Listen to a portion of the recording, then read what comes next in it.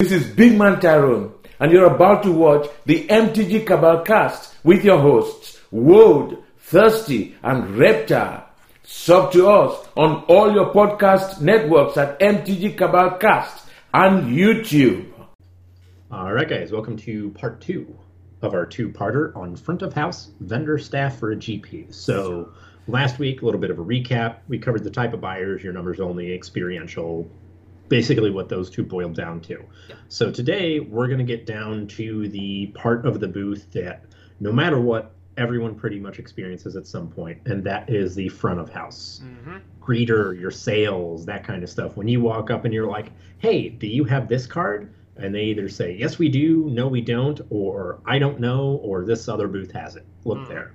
They're the ones that, by and large, are the first impression for you as, like, a shopper, and are honestly, as a vendor, one of the most important things to stock with people who are like knowledgeable, good, and have a lot of the intangible customer service skills that you can't really train in someone. Yeah. So let's get taken away. Yeah, super important. So we've identified a few, and the two obvious ones are the knowledge guy and the knowledge person and the suggestion person.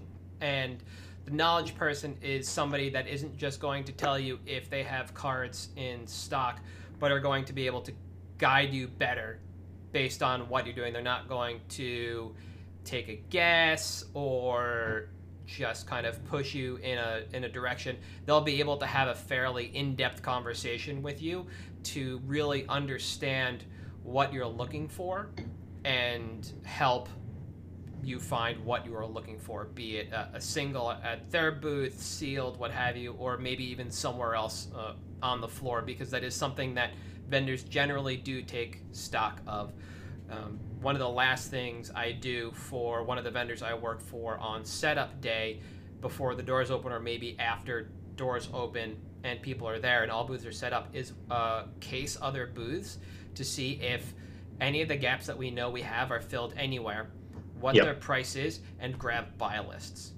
Yeah.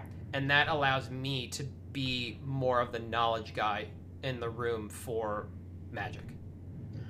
I'm kind of the same, and I like to sum it up as, I want to be the first guy you come to, not necessarily because I have what you need, because if I don't have what you need, I know where you can get it. Yeah. And having that guy at a booth, and it's honestly, it's knowing what other vendors have. It's also a little bit of knowledge about the metagame. Yes. And a lot of times, this is the guy that like comes into your FNMs every week. They spike standard, they spike whatever format they love, and they're like, man, I would really love a chance to work for you guys. A lot of times, this is the guy that does that. Yep. And they know the metagame. So if you're there for an actual like standard GP, they know what cards you need. And they know, you know what, we don't really have a whole lot of commons and uncommons, but there's 2 to 3 vendors at every single show that make bank. Yes. Bringing a couple 4 rows of commons and uncommons. Because, look, Serum Visions may only be a quarter card at the time, but when you need it right that day, suddenly it's $2. Yep. You're going to pay it. Oh, yeah. Because you have to. Absolutely. And we call it the idiot tax at the vendor booth. And the knowledge guy, I think, as you alluded to, is basically the equivalent of the numbers guy. Yeah. You're going to know what's in your booth at almost any point, save for when it sells out. You'll be able to direct a person as necessary to what they're looking for and generally help them along the way. And one of the things that helps me do that is, like, day before pricing, especially if it's the case for the event. Oh, yeah. So the modern, the standard, the legacy cases are super important at those events. Rest in peace, Legacy Grand Prix. But knowing what we have not only is a benefit to the client who's looking for the cards, because I can direct them to somewhere in the case maybe, but I can also answer their questions very quickly, because a lot of times time is of the essence when it comes to working with somebody.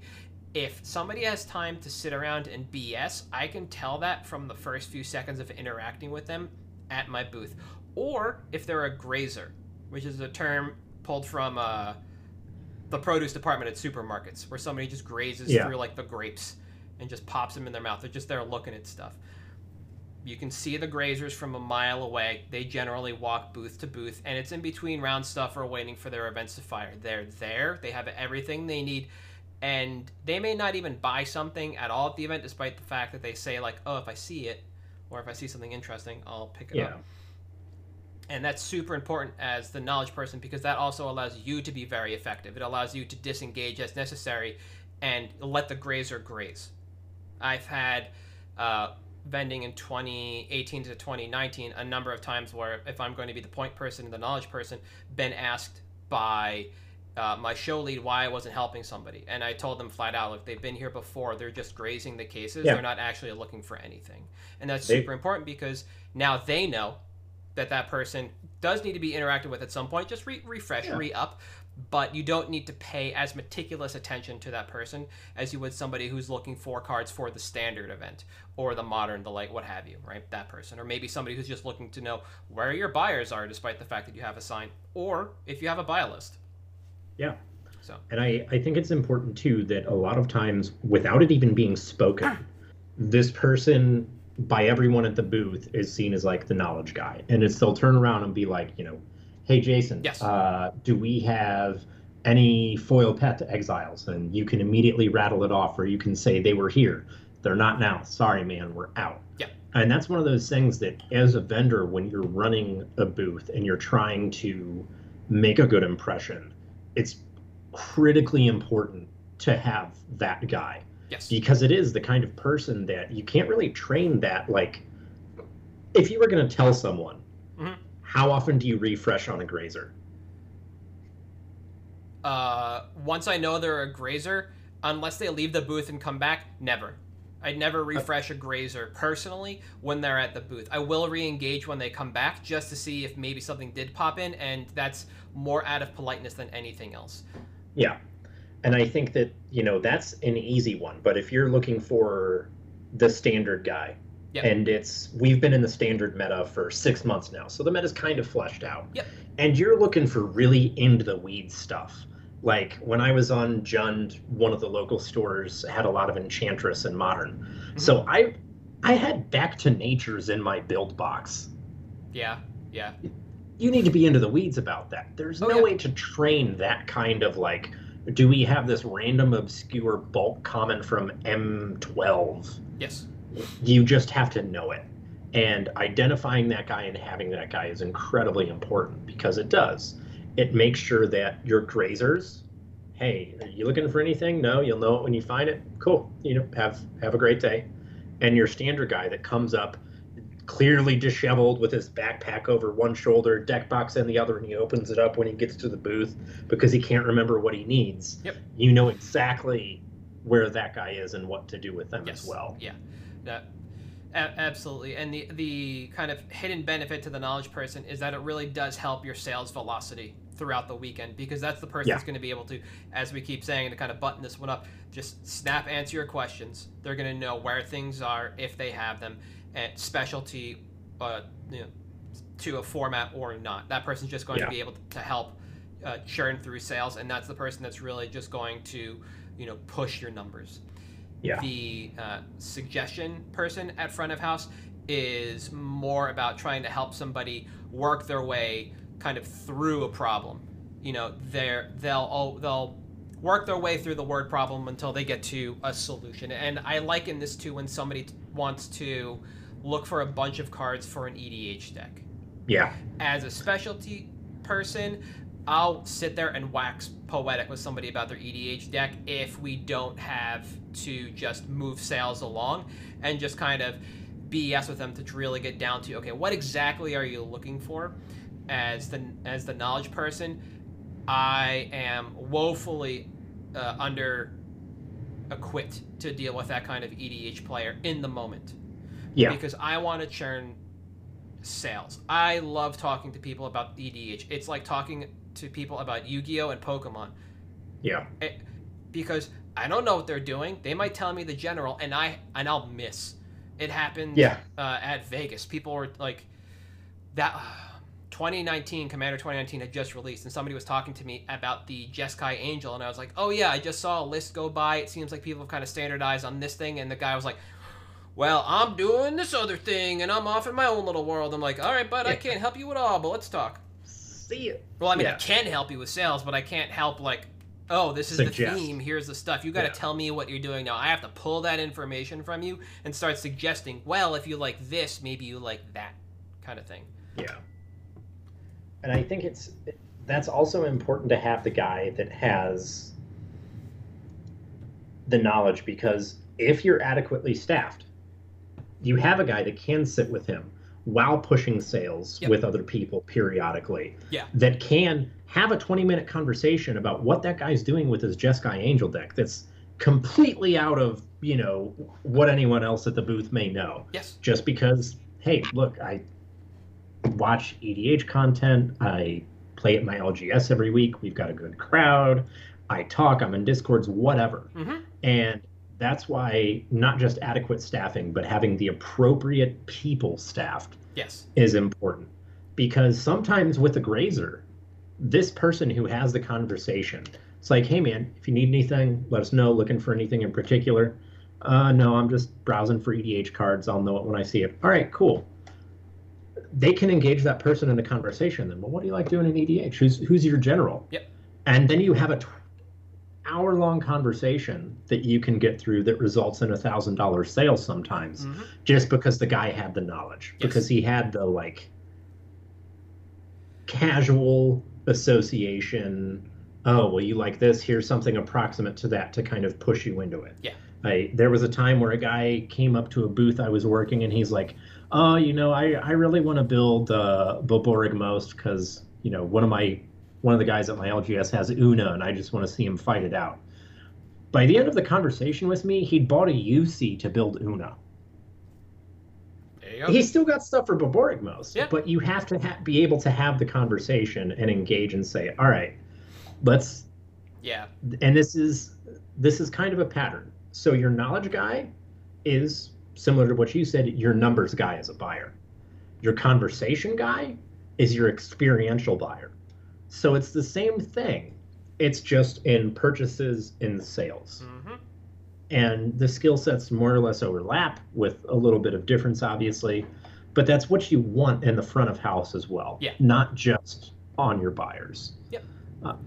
And it's not like anyone is better or worse than another, because somebody's specialty is somebody else's weakness. So you, generally speaking, shift that stuff around. Yeah. Like, my gaps are, well, unless I'm actively playing Standard, will almost always be Standard and the nebulous world that is EDH, because everybody's it's impossible to know it all. Yeah, everybody's unique snowflake, right? And I know some cards that people play, and there are a lot more that people play that I don't, and I have to look them up or have them tell me. And so I kind of transition roles in that regard, and I don't mind it at all, and I like being in both roles because it is refreshing to do both. And absolutely, it gives you some time off. Now, there's this kind of third role is actually one I associate more with buyers than anything else, and it's this kind of catch-all or roamer through the booth, where it's somebody that just kind of plugs gaps as they see them. So they're there to do sales and help people as necessary. And, for the first, let's say, 5 rounds of a constructed event, you'll have kind of all hands on deck, and you might pull a buyer back because people are there to play in that constructed event. If I said standard, I meant constructed. And really, round 5 is that first big bubble, maybe round 4 where you'll just see attribution or attrition from the main event. And people drop, and that's when you need to put that person you pulled back. Yep. But until then... Exactly. That's exactly it. And they can plug holes. So you have all hands on deck for sales, right? So you leave your most experienced buyers at the buy station. Maybe they're still getting set up, syncing things, etc. And you pull one of your buyers out, and they become this kind of catch-all, right? And they just help sales as they see fit. They might have to ask a lot of questions because they're not there to do sales for the weekend. What do we have this? Do we not? Where would it be, etc. And then they go back to buying. And for the most part, and the booths that I work, unless you're Jeremy Muir and you buy for 72 hours straight, you get up and go to the bathroom, you stretch your legs, you want to relax a little bit, You Yeah. step back and you become sales for a little bit, and you become that extra person so you can help move things along and kind of relax your brain for a little bit from buying at any given time. Yeah. And that's when you'll see this extra person. Or maybe in the case of one of the booths that I work with, you have, a money guy, and all buys at the booth go through this person. So they're always running numbers, keeping track of things. But when things are slow, either on the buy side or the event as a whole, they'll jump in and they'll be this catch-all. And I don't think that happens everywhere, but this is kind of a position you'll see at most, if not all, booths. Just this one person just kind of mad ladding around trying to talk to everybody that hasn't been helped with yet. And I think it's oftentimes it's one of the people in charge, where it's kind of like, well, I'm the show lead, so I'm going to fill in where need be, because you never know when there's going to be a question that they're the only one that can answer. So they have to be immediately there helping right away. Mm-hmm. And that's something that I think a lot of people may kind of like overlook going into their first show. That's something they may end up having to do. And it's super important because it really does make it so that, like, all right, there's a hole, we're going to fill it. It's a smooth experience. Yep. And it's as easy as them, like, you have your conversational guy that's in an hour-long conversation with an EDH person. They say, hey, do you need something? Guy says, yeah, I need a couple Path to Exiles. You know where they are in the case. I call them the vulture because they swoop in and then they leave. Yep. You grab the vulture and you're like, hey, they need a Path to Exile. Can you get them? Sure. Yep. And then they're immediately there filling in whatever holes they need. And I think that for me is probably one of the most interesting roles I've ever had at a booth, is as the vulture, because it was the best time was GP Phoenix this past year. Yep. Okay. It was Modern Event, and I remember round 3 Saturday was a shit show because a bunch of people showed up that were just there to hang out. Oh yeah. For EDH. And then you had people that were starting to drop from the main to go to the PTQ because they redid the PTQ system that weekend, and it was pretty good EV. So people started doing that, and all of a sudden, our buyers were slammed. So I had been pulled from buying because we had 3 buyers, but only 2 buy stations set up because we brought that much product with us. Yep. I got pulled. We literally moved a bulk rare box over on top of another one.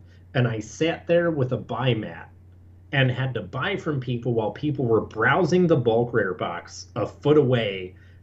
Occasionally, it happens, mixing their bulk rares up with the buy because it was just so crowded. But that was where I was tasked to go at that time because that's where we needed. Yeah. And it's one of those, if you've ever had a job, sometimes there's things you have to do that suck, but you got to do it to make it work. Exactly. So you do. Yep. You got to be a gap filler, and it works in both directions, like you said, buys and sales.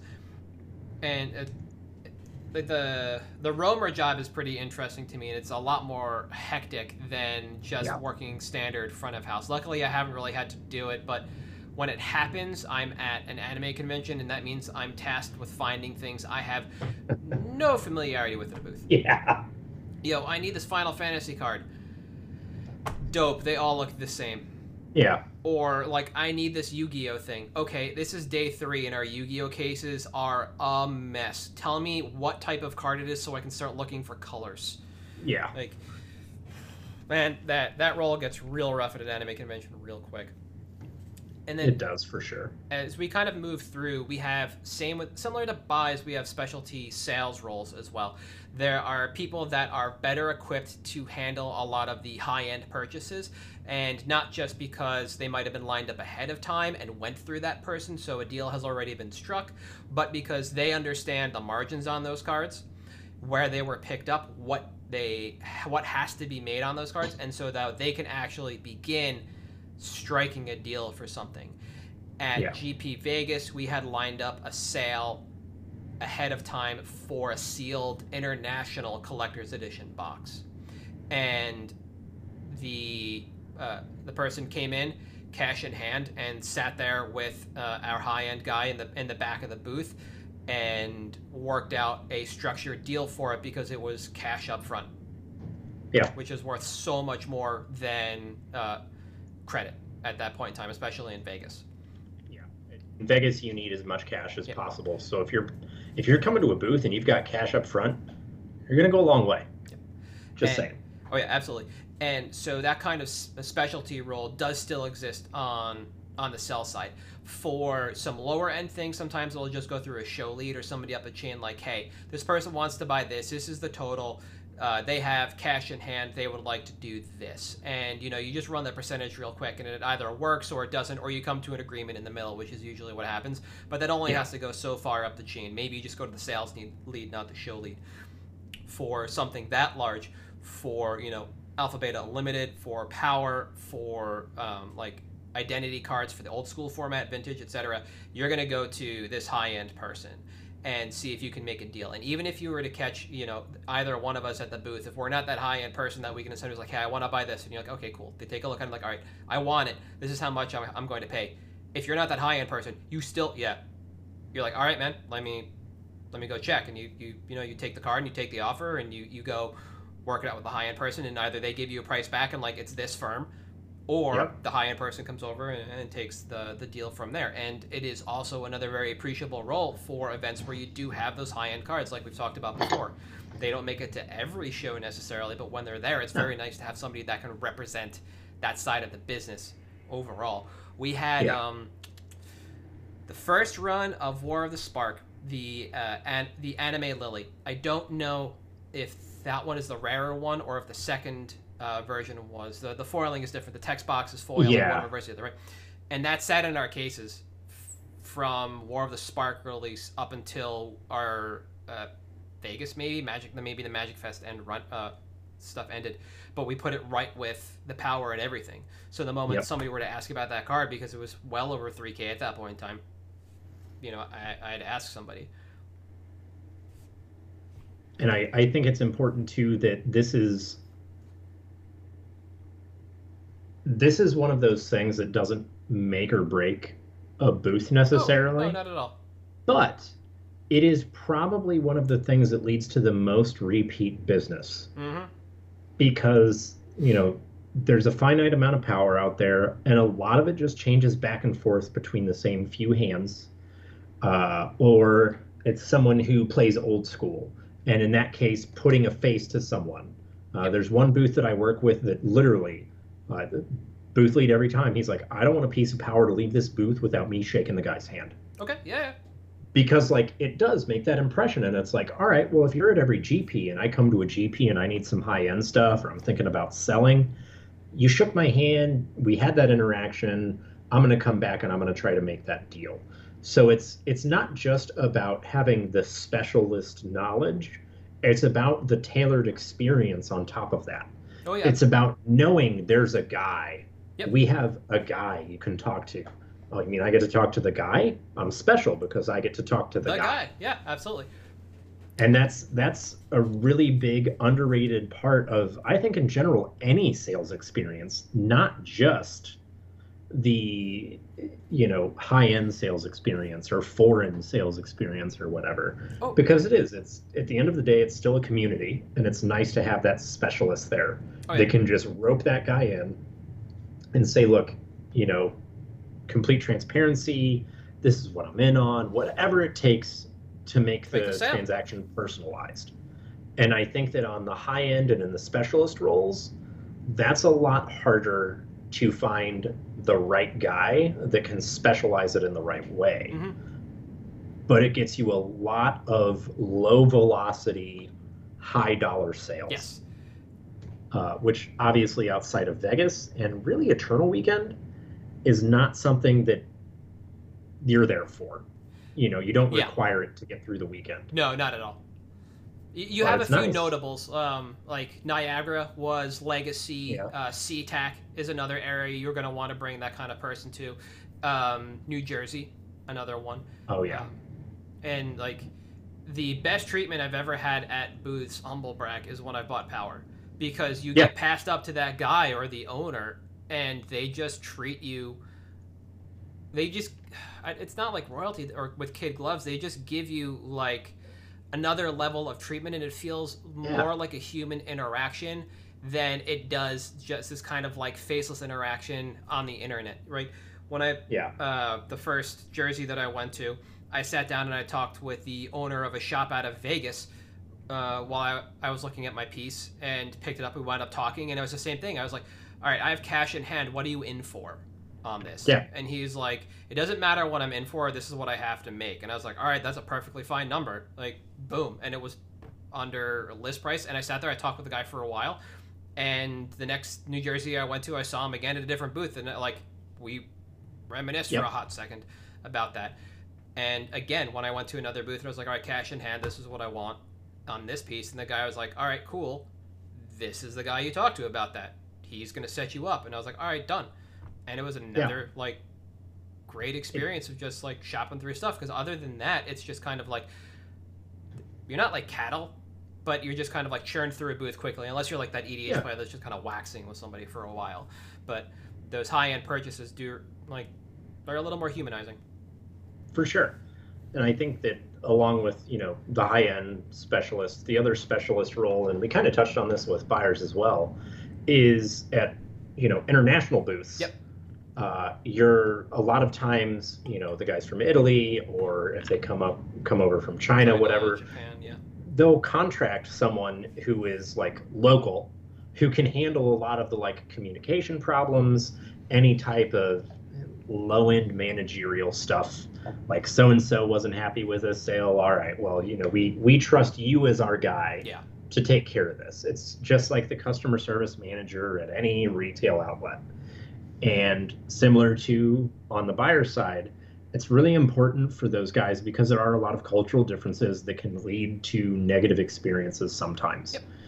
And it's something that, there's a couple of guys that are international that I talk to regularly, and they're, getting into the booth circuit. And I'm like, hey man, you ever need a guy? Fine. I'm happy to work with you. I will happily represent your stateside brand. So that at the very least, you've got a raging asshole working your booth. So sometimes it works. Yeah. Just like feed me soda and Cheetos. I'm good all weekend.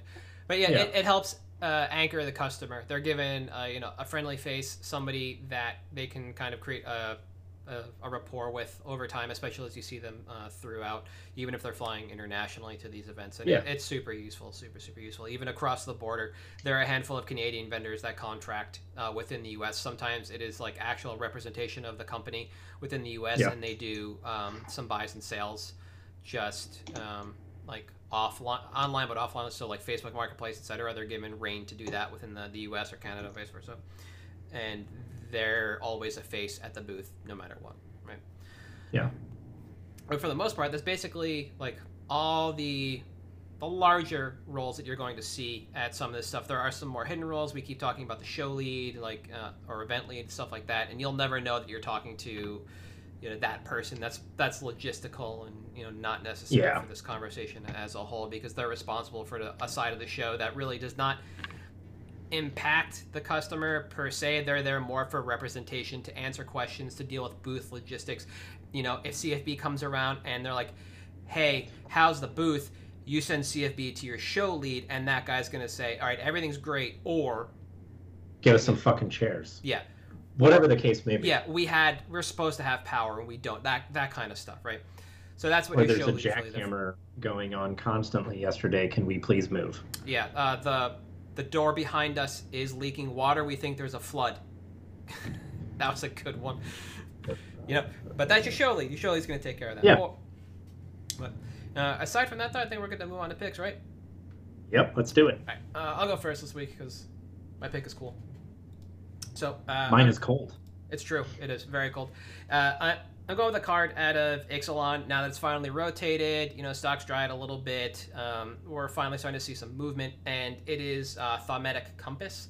It's a flip artifact from Ixalan. It costs 2, and the trigger is at the beginning of your end step. If you control 7 or more lands, you transform Thaumatic Compass, and it basically transforms into Maze of Ith. So this card kind of came up quickly on me. It's something that I've kept in the back of my mind because they keep printing maze effects, and don't just mean Maze of Ith. There are a number of ways now to remove a creature from combat with a land. Either you exile it with Mystifying Maze, you remove it with Maze of Ith, you have Thaumatic Compass. But these kinds of cards fell out of favor back in the heyday of Commander, somewhere around the second product line. This idea that you wanted to slow down the game and play the maximum amount of Magic just kind of fell out of favor. But Thaumatic Compass kind of snuck up on me, like I said, and it's pretty interesting. There are 3 foil printings of this card and only 1 non-foil, which to me is really unique.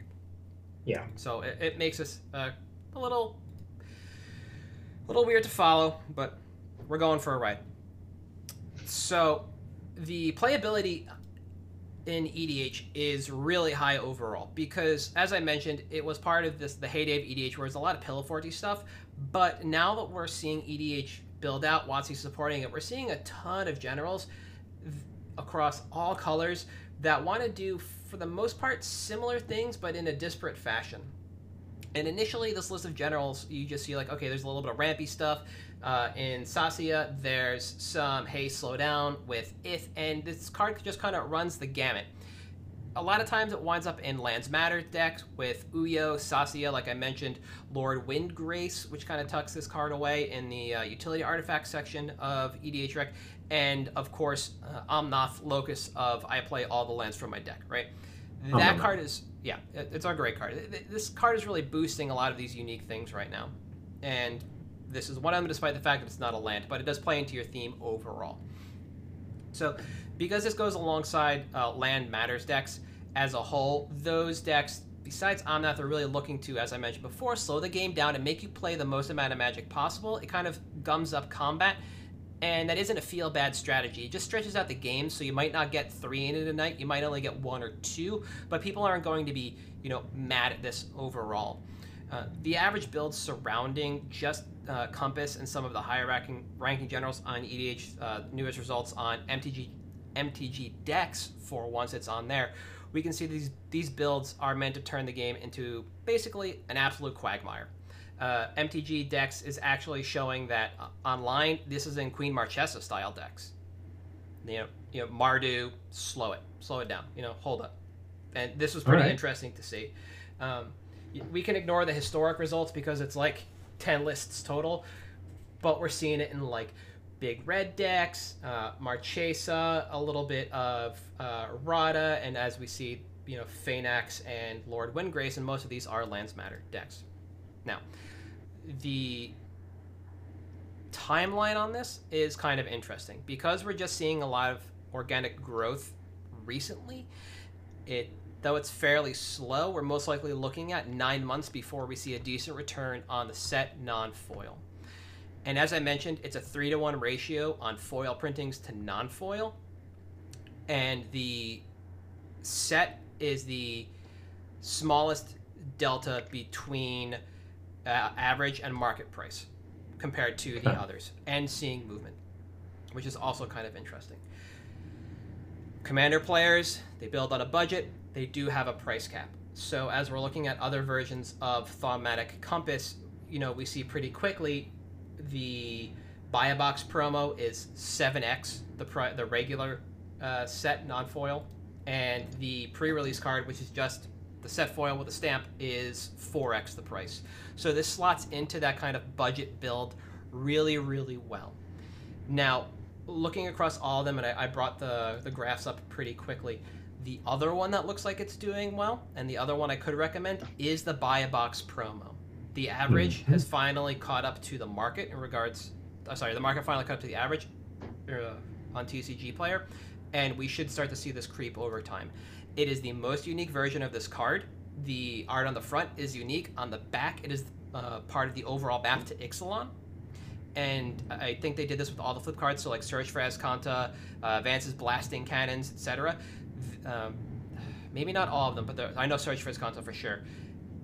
Unique art, and when it flips, it's unique on the back because it's the Ixalan map. So super unique. They're not going to do it again because it's relevant to Ixalan only, and you can, bet your bottom dollar that over time, this one will climb as well. And if you want to tuck some money in here at like a 7-1, you're more than welcome to, and you will see a return on this in a much shorter order than the set non-foil. It's difficult because this has been flat for so long, and 9 months is a very long timeline. And this is a flip card. We know they like to reprint flips when they can to make it easy, especially with supplementals where they can, game the packs. Yeah. The difficulty with this as a reprint right now is modal double face cards are where we're at. We know we're getting God/equipments and call time, and I would again expect that in Strixheim. In the D&D set, I would expect a lot more variance of what's going to happen, but I would not expect, based on trigger flip cards, as a reprint for a very long time. And in Magic, that's like 2 years, right? Yeah. Before we get them in a supplemental somewhere. I don't think they're going to be in Modern Horizons 2. I don't think they're going to be in Time Spiral Remastered. The MDFCs are going to what is going to be the future of the game for right now.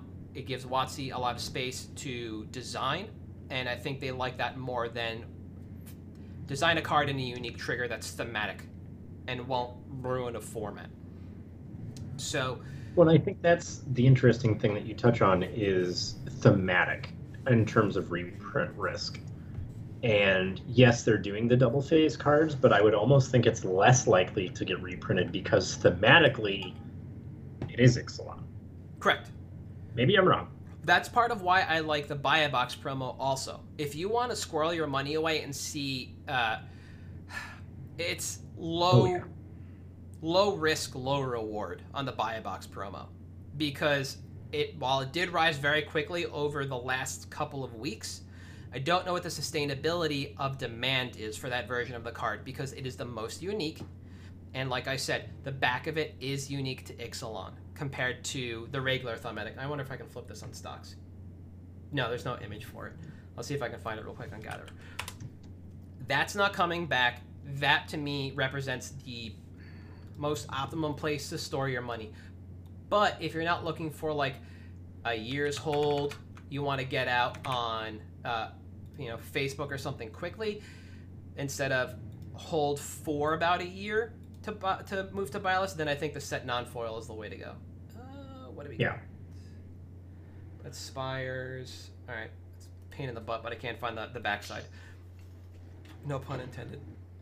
I also think that for me, these Buy a Box promos in general, especially cards like Thematic Compass, that, like you said, have that almost like casual type EDH feel to them, are a really good spot to park money generally because they are such a thematic, unique printing of something. That, yeah, this card has more foil printings than non. But I still think that if you can get something unique like that, why not? Because what are they going to do? Are they going to print a Secret Lair, Ixalan, Flip Lands, map stuff? I mean, probably, but it's probably not going to be all Ixalan cards. It's probably going to be some other cards they thought of, or maybe even like Storm the Vault or stuff from Rivals of Ixalan. Yeah. But this Buy a Box promo, that's not happening again. No. That is incredibly unique, and I think this card in general is just a solid spot to hit it because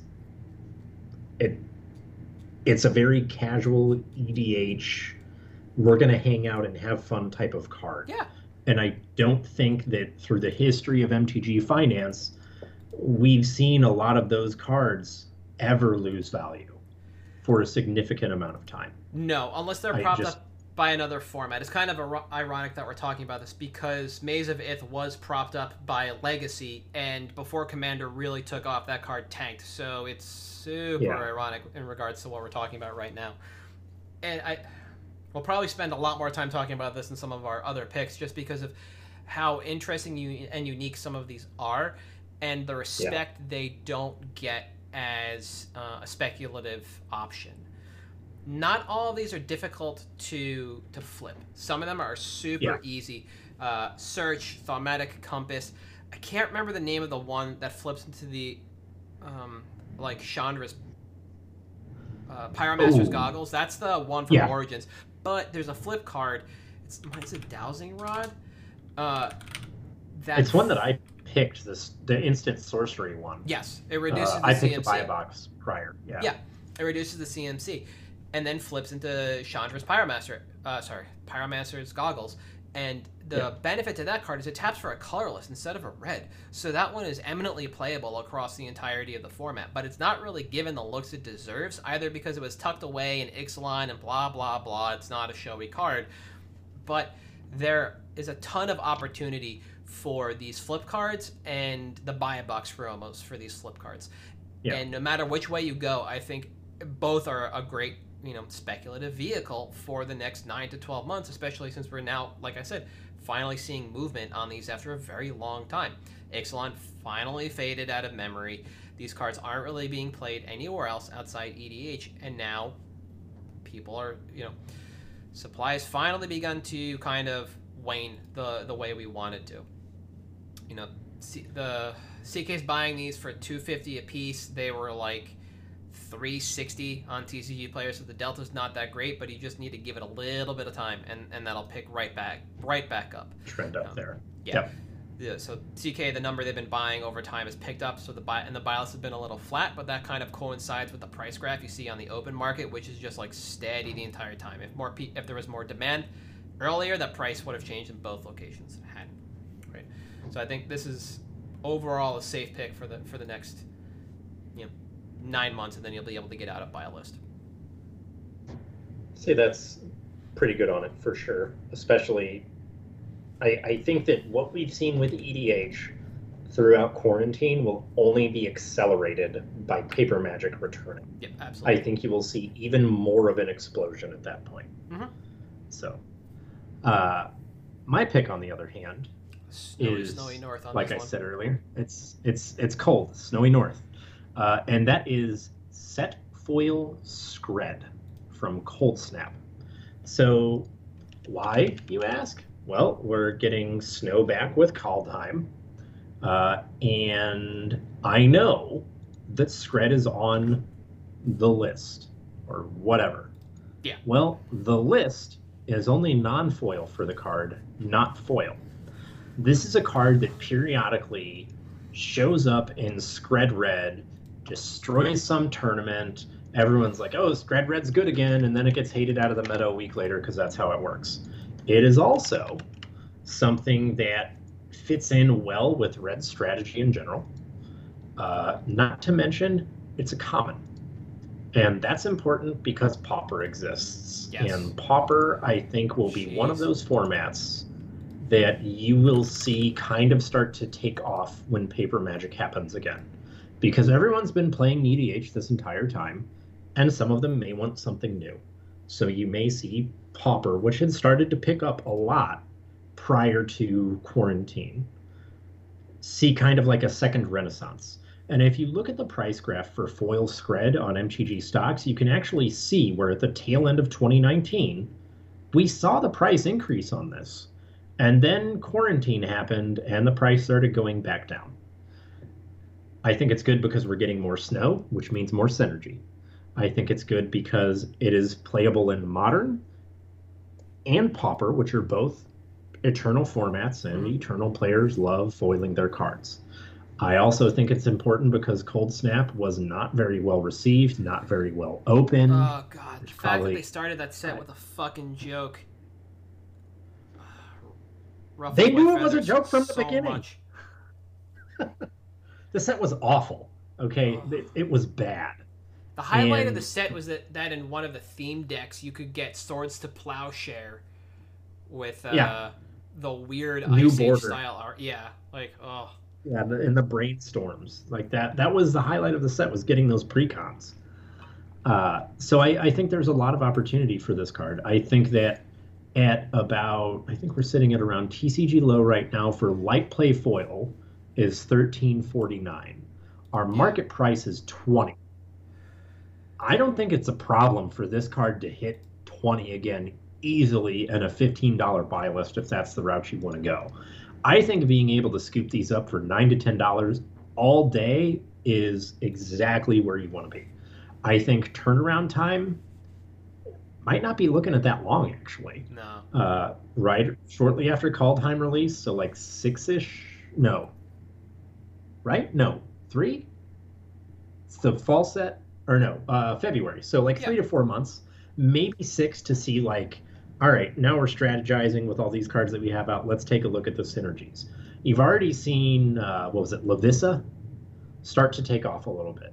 You've already seen some cards that have synergy with Kaldheim start to take off. And I think Yeah. Skred, as an imminently playable card on its own, is very likely next in line for that list. Yeah, I know. Into the North took off already. It's dried up everywhere on the internet for foils. So I imagine Skred wouldn't be too far behind. Absolutely. I think any movement we're going to see in this card right now for the foil is going to be driven on speculation about what happens with Kaldheim, how much snow we get, and expectations for other formats. As far as Pauper goes, I don't think that changes anything in regards to the format. I don't think Pauper is going to get enough snow cards to make Izzet Spells or Blue-Red Delver any better than it already is, so that demand is probably there. You're short in other formats for making snow a really viable strategy overall, and you know, now that we have all these odds and ends permanents like Arkham's Astrolabe, you can get in there. But the thing is, with Skred style decks, it counts all your permanents, and when you're playing Skred Red, it's like this weird amalgamation of burn and aggro. And if you're flinging spells off the top, that's perfectly fine for Skred, but when you start laying threats that aren't snow-based, that's when Skred really loses some of its power. So if Skred, as I'll call it a theme or an archetype, doesn't get a whole lot of support overall, I think the demand isn't going to be what people expect, and this card might dip immediately from the speculative demand that we're seeing right now. And that's when you might be able to actually come in and scoop these up on the cheap. But there is the opportunity that if you don't buy in now, and this is just pure FOMO, and I hate it, that something dumb comes out that is a snow permanent and just makes Skred a much better card, and that archetype overall that much better. Like if you had to give me one of two decks, either Skred Red or Gruul LD for a modern event, I would take Gruul LD all day, every day, because overall, that strategy, that deck's fun. Yeah, it does a lot more. And your value engines aren't Skred and some snow permanents. It's Tireless Tracker and like clues and drawing cards. Yeah. And reliance on these permanents that don't have to be snow. That said, if we get a lot of like threats or other permanents that make the deck better or make Skred a better card as a whole, something that's, you know, decent as a removal spell in the format or any format that it's seeing play in, that's where I think this card just disappears from the internet and gets relisted at, you know, infinity.